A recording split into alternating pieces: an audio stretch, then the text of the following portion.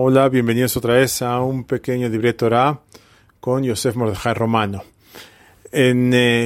Próximos a Sukkot, ya estamos realmente prácticamente a la vuelta de Sukkot, y hay una parte de la tefilá muy interesante, se dijo en Kippur, se dice en el Kiddush de Shalosh Regalim, y decimos Veromantan Mikol Leshonot. Significa literalmente nos elevaste por encima de todas las lenguas. Entonces, ¿qué significa esto?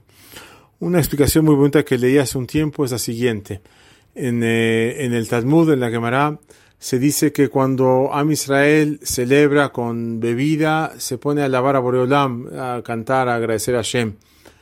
Y a diferencia de otra gente que cuando empieza a tomar, empieza a hablar de forma obscena, o cantar canciones obscenas, o decir cosas indebidas.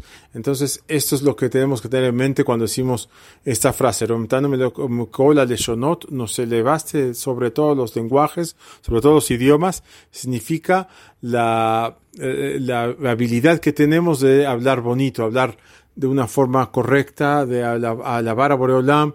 Y esto debe ser un mensaje que nos debe acompañar en toda la vida, que una persona quiere elevarse, debe elevar su habla, su lenguaje, no hablar groseramente, obscenamente, sino al revés, elevando al prójimo y elevándonos nosotros mismos, hablando de una forma decente, y esto seguro que va a ser una elevación para nosotros.